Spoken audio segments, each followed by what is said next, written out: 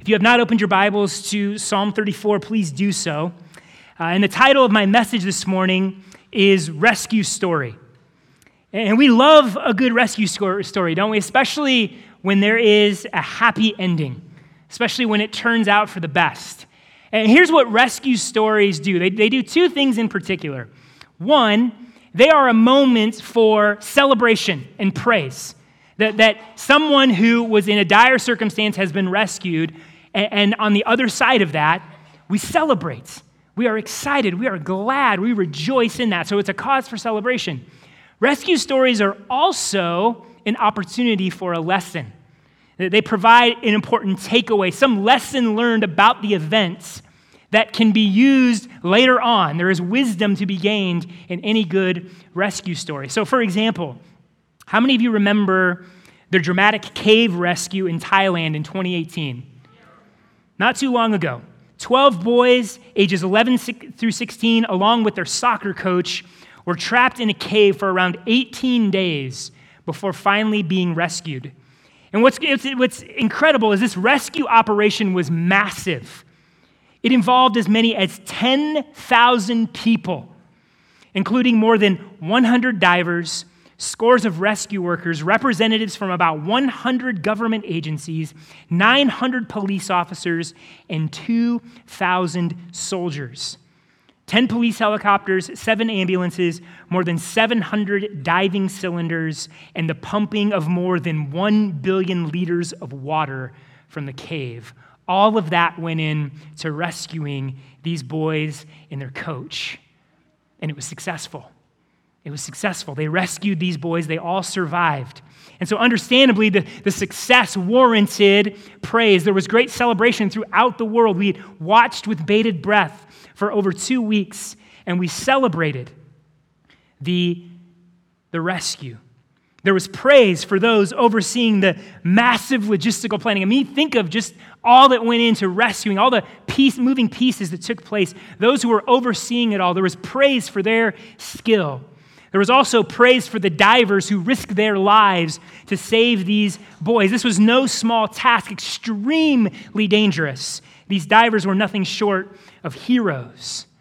And then if you read sort of the takeaways from this event, there's been article after article that has noted that the operation was a model of cooperation and leadership. It was a masterclass of coordination of the different agencies and communities and resources that were all aimed at this single goal. The government bureaucracy that can so often handcuff things on the ground was almost non-existent. These divers and rescuers had all the resources that they need and were free to work out the plan they saw was best. And then also, the level-headedness of the boys' soccer coach was noted.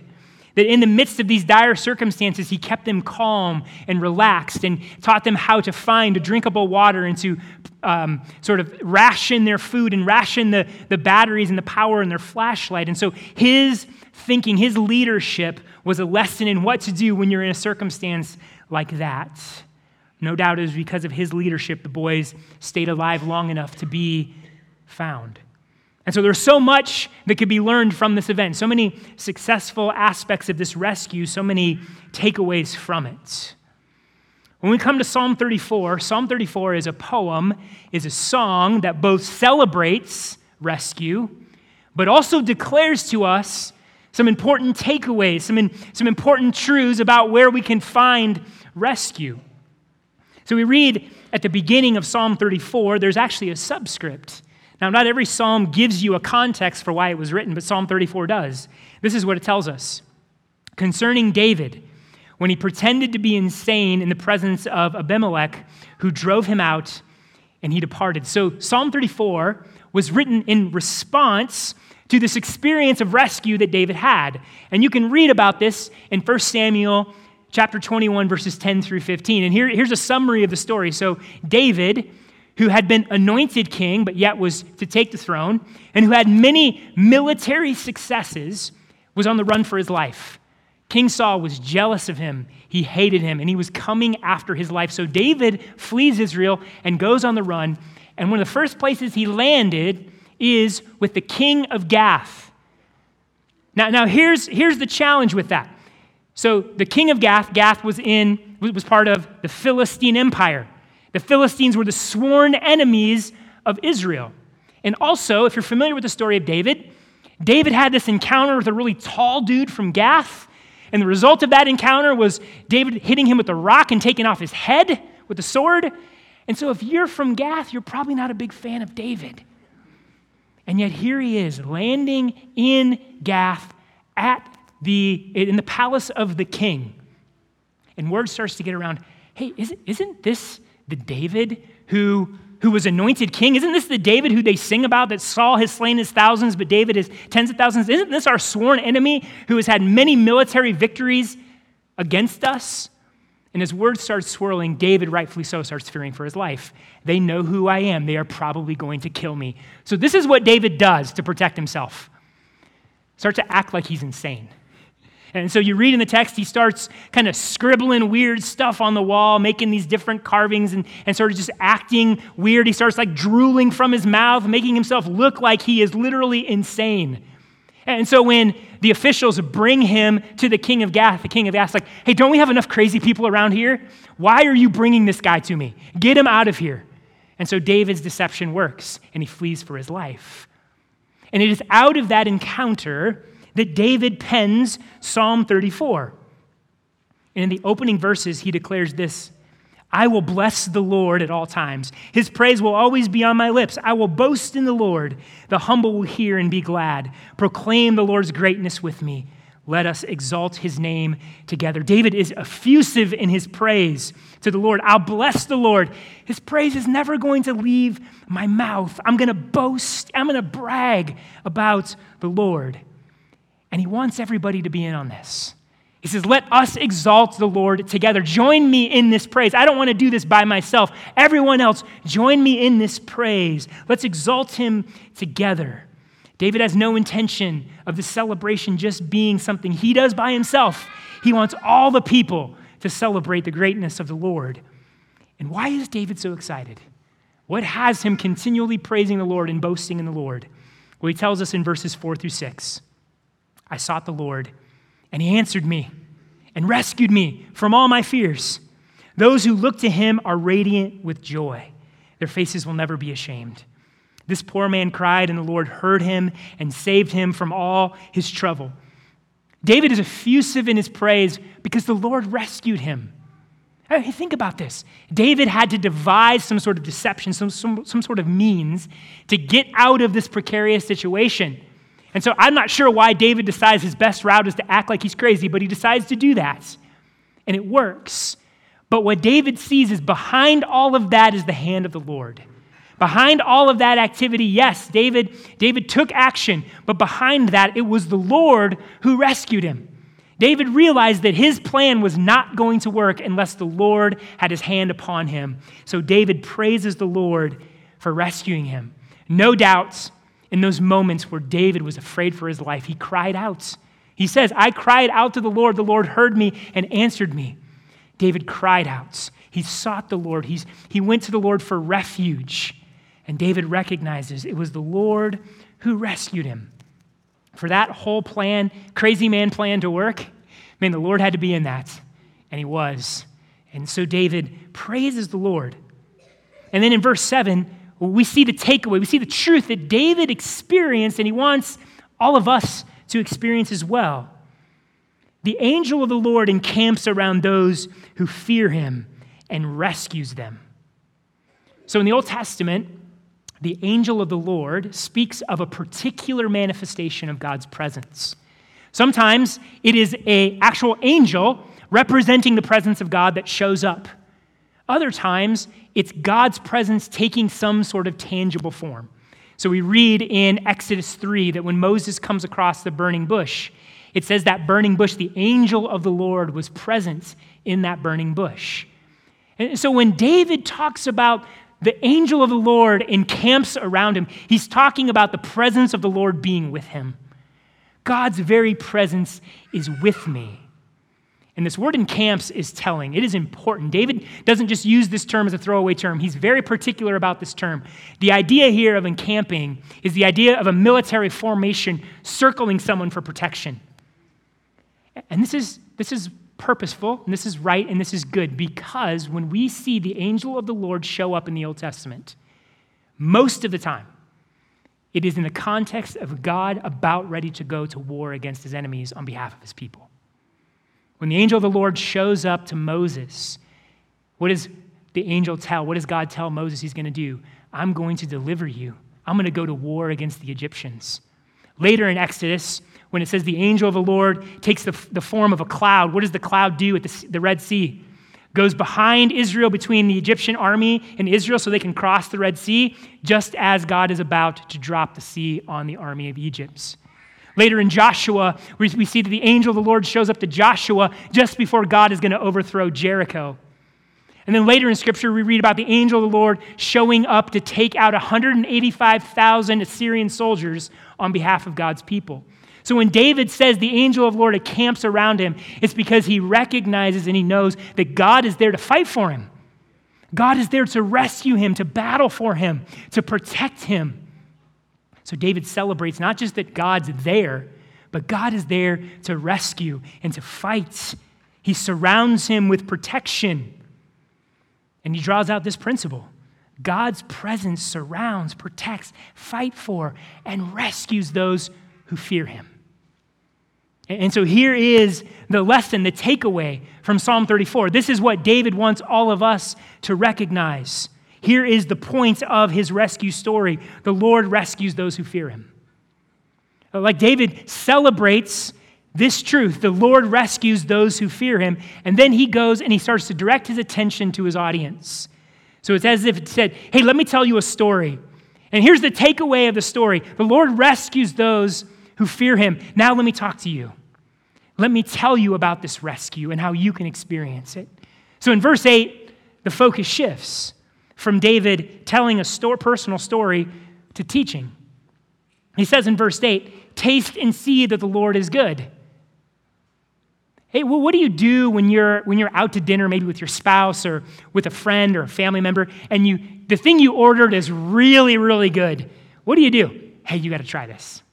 You got to taste this. See that this is good. And this is what David is doing. He's like, that rescue, that experience, that blessing, you need to taste this. You need to taste this. You need to experience this. You need to get in on the goodness of the Lord. He says, how happy is the person who takes refuge in him? You who are his holy ones, fear the Lord. For those who fear him lack nothing. Young lions lack food and go hungry, but those who seek the Lord will not lack anything. Taste and see how happy is the person who takes refuge in the Lord. Taste and see how those who fear him lack nothing. Come on, get in on this. Partake of this, experience this. But what does David mean when he says, fear the Lord? He's emphasizing the fear of the Lord here. So what does it mean to fear the Lord? Does it mean sort of walk around with this sort of anxious, fearful sense that, man, if I do something wrong, God is going to strike me down? Is it walking in sort of this heavy coldness? Does David strike you as the type of person who's walking around cold and afraid?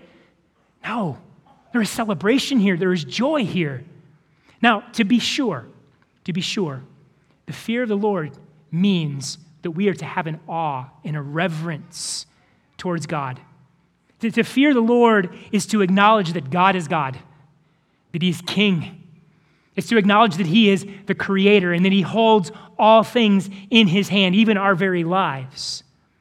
To fear the Lord is to acknowledge that he is all sovereign and all powerful over all things. See, the Lord is worthy of our fear. He's worthy of our awe and our reverence and our worship because he is that good and that glorious. He is high and he is exalted, and we are but of dust. And so there is this sense where fear leads to an awe. But fear also means that we live in submission to God. It means that we submit our lives to his authority, to his truth. It means that our identity, our life, our meaning, and purpose are all defined by him. He is the one who sets who we are and what we live for. He is the one who determines what is good and what is evil, what is right and what is wrong, what is true, what is beautiful. And we live under that. We submit our lives to that. We live for the glory and the honor and the worship of God. That's what it means to fear the Lord. And David spells this out for us in verses 11 through 14. Come, children, listen to me. I will teach you the fear of the Lord. Who is someone who desires life, loving a long life to enjoy what is good? Keep your tongue from evil and your lips from deceitful speech. Turn away from evil and do what is good. Seek peace and pursue it. So core to the fear of the Lord is turning from evil, turning away from evil. Our mouths away from evil, our bodies, our lives away from evil, and turning towards what is good. We are to seek peace and pursue it. And the word for peace here, you may have heard this is the word shalom. And the word shalom means more than just absence of conflict. It doesn't mean, hey, I'm just getting along with everybody. Shalom is this holistic peace. It's a picture of wholeness, of health, of goodness. And so those who fear the Lord, we turn from evil, but we also turn towards what is good. We honor what is good. We live for what is good. And we give our lives so that ourselves and others in our world would experience wholeness and flourishing. We care deeply about shalom. That is what it means to fear the Lord. And so, listen, the picture David paints here, it's not of people weighed down by guilt and fear and sort of this heaviness about them. And, oh, if I'm going to mess up, God's going to strike me down. No, it's about a people who joyfully give themselves to what is good. They are so wrapped up in the goodness of God, and they recognize He is good, they want to give themselves to what is good. And so David paints a picture here of blessing, of thriving, of flourishing, of people who are giving themselves to what is true and good and beautiful. And this brings blessing. Brings blessing. And so David says, taste and see this. Get in on this. Fear the Lord and experience this goodness. But there's more to it, isn't there? I mean, we can talk about the good and the blessing that comes when we fear the Lord, when we go after what is good. We can talk about how that can bring flourishing to our lives. And we celebrate that. And we want that. We pursue that. However, in the words of the great philosopher Rocky Balboa, the world ain't all sunshine and rainbows. It's a very mean and nasty place, and I don't care how tough you are, it will beat you to your knees and keep you there permanently if you let it. David puts it this way in Psalm 34, the righteous, or those who fear the Lord, have many adversities. David's not pulling any punches. David's not pie in the sky. David isn't off in la la land about how hard life is.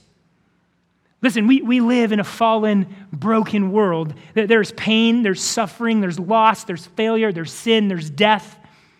There's so much in this world that hurts deeply. And that's just for everybody. Just living, being human means you're going to experience that. You can't escape it. No matter how hard we try, you cannot escape this reality of how much life hurts. David understood this adversity. I mean, he was a man on the run. This man who had so many blessings, so many victories. I mean, the dude had everything. He was good looking, he was a poet, and he was a fighter. I mean, come on, that's like the trifecta every guy wants. And he was king on top of it. And yet he was on the run for his life. Dude lived in caves, found himself having to act like a crazy man just to survive. Adversity, pain, hardship, difficulty. And listen, what David also emphasizes here in Psalm 34 is that if you fear the Lord, if you live for what is truly good, you're also going to face persecution. You're also going to face hardship from the world. The world will oppose you. So not just will you face the general suffering that we all face because we're human, but to fear the Lord means you're also going to experience extra opposition because you stand against this world and its evil. Jesus made it very clear, if they persecute me, they will persecute you. Did they persecute Jesus? Yes. Are they going to persecute us? Yes. The Apostle Paul says in 2 Timothy, those who desire to live godly in Christ Jesus will suffer persecution. Like it comes with the package when you fear the Lord. There's going to be hardships of all kinds, many adversities.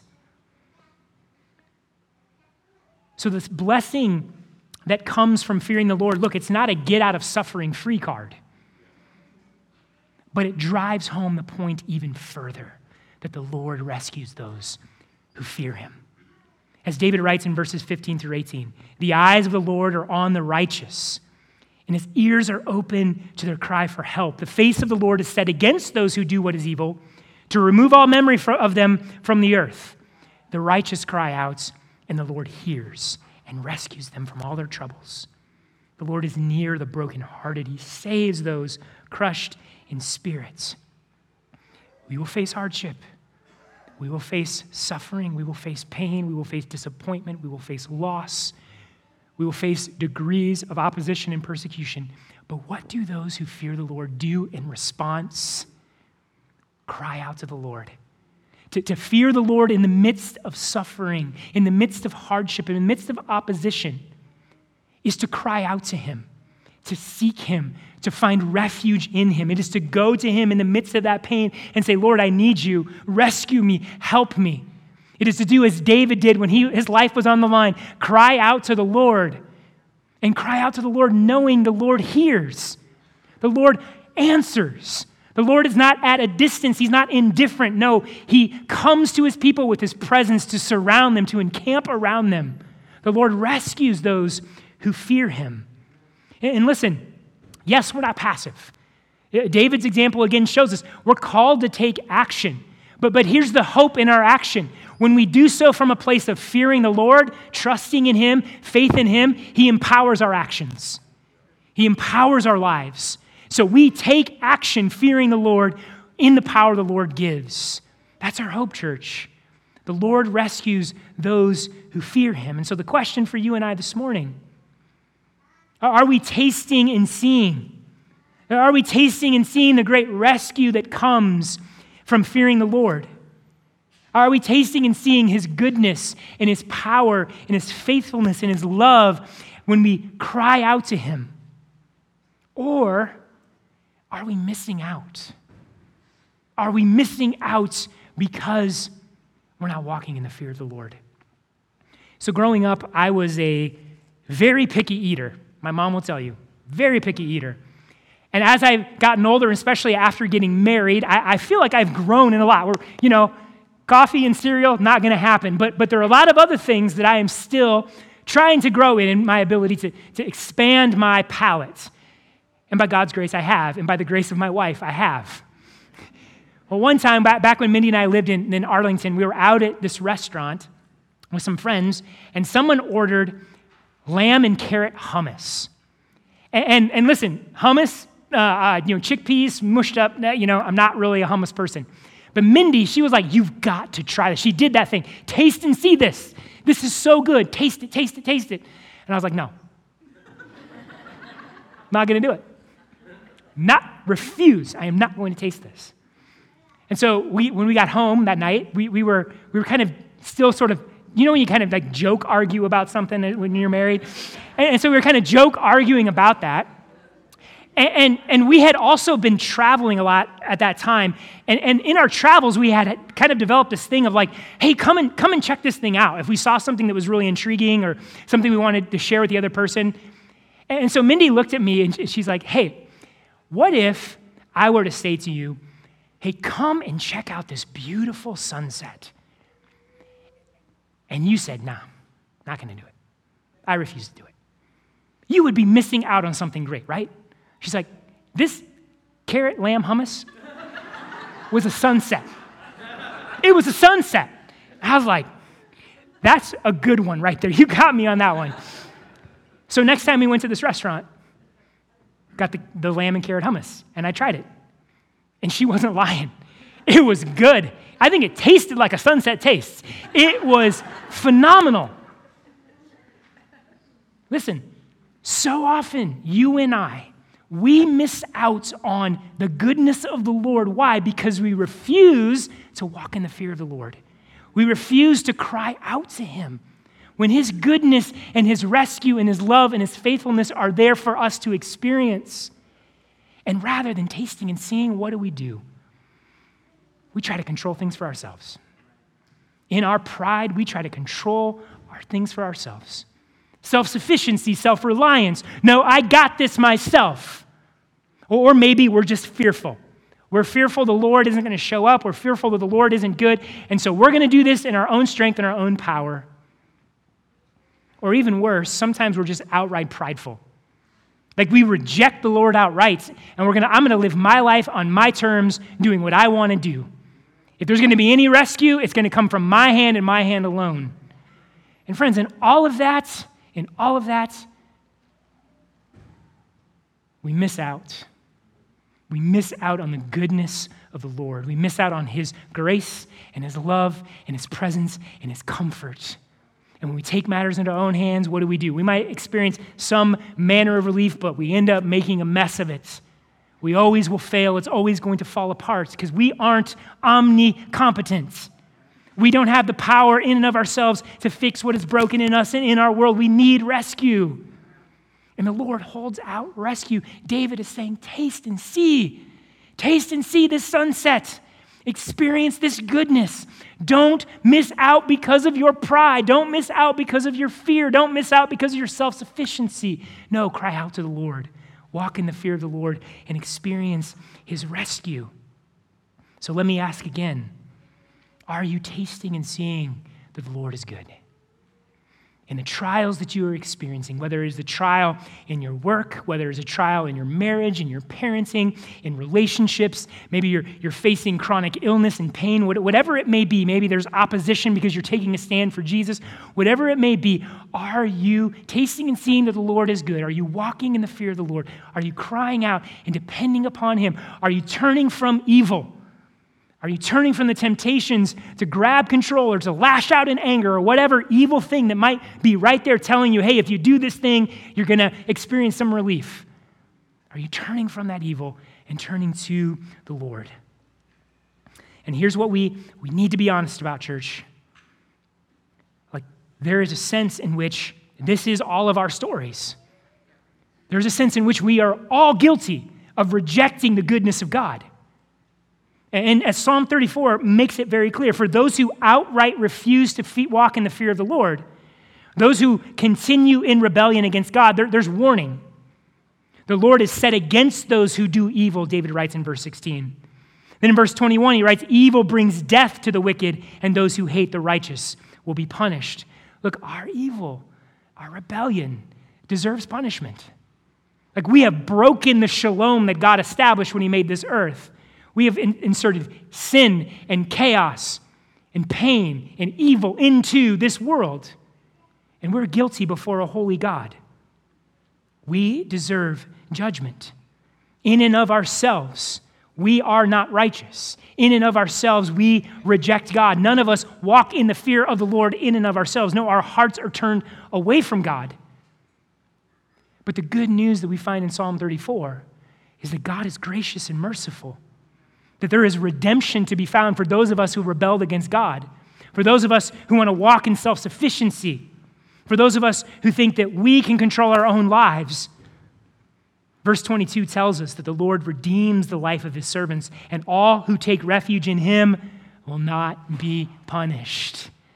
There is great hope here for us, church, because the first place you and I need rescue is from our sin and our rebellion.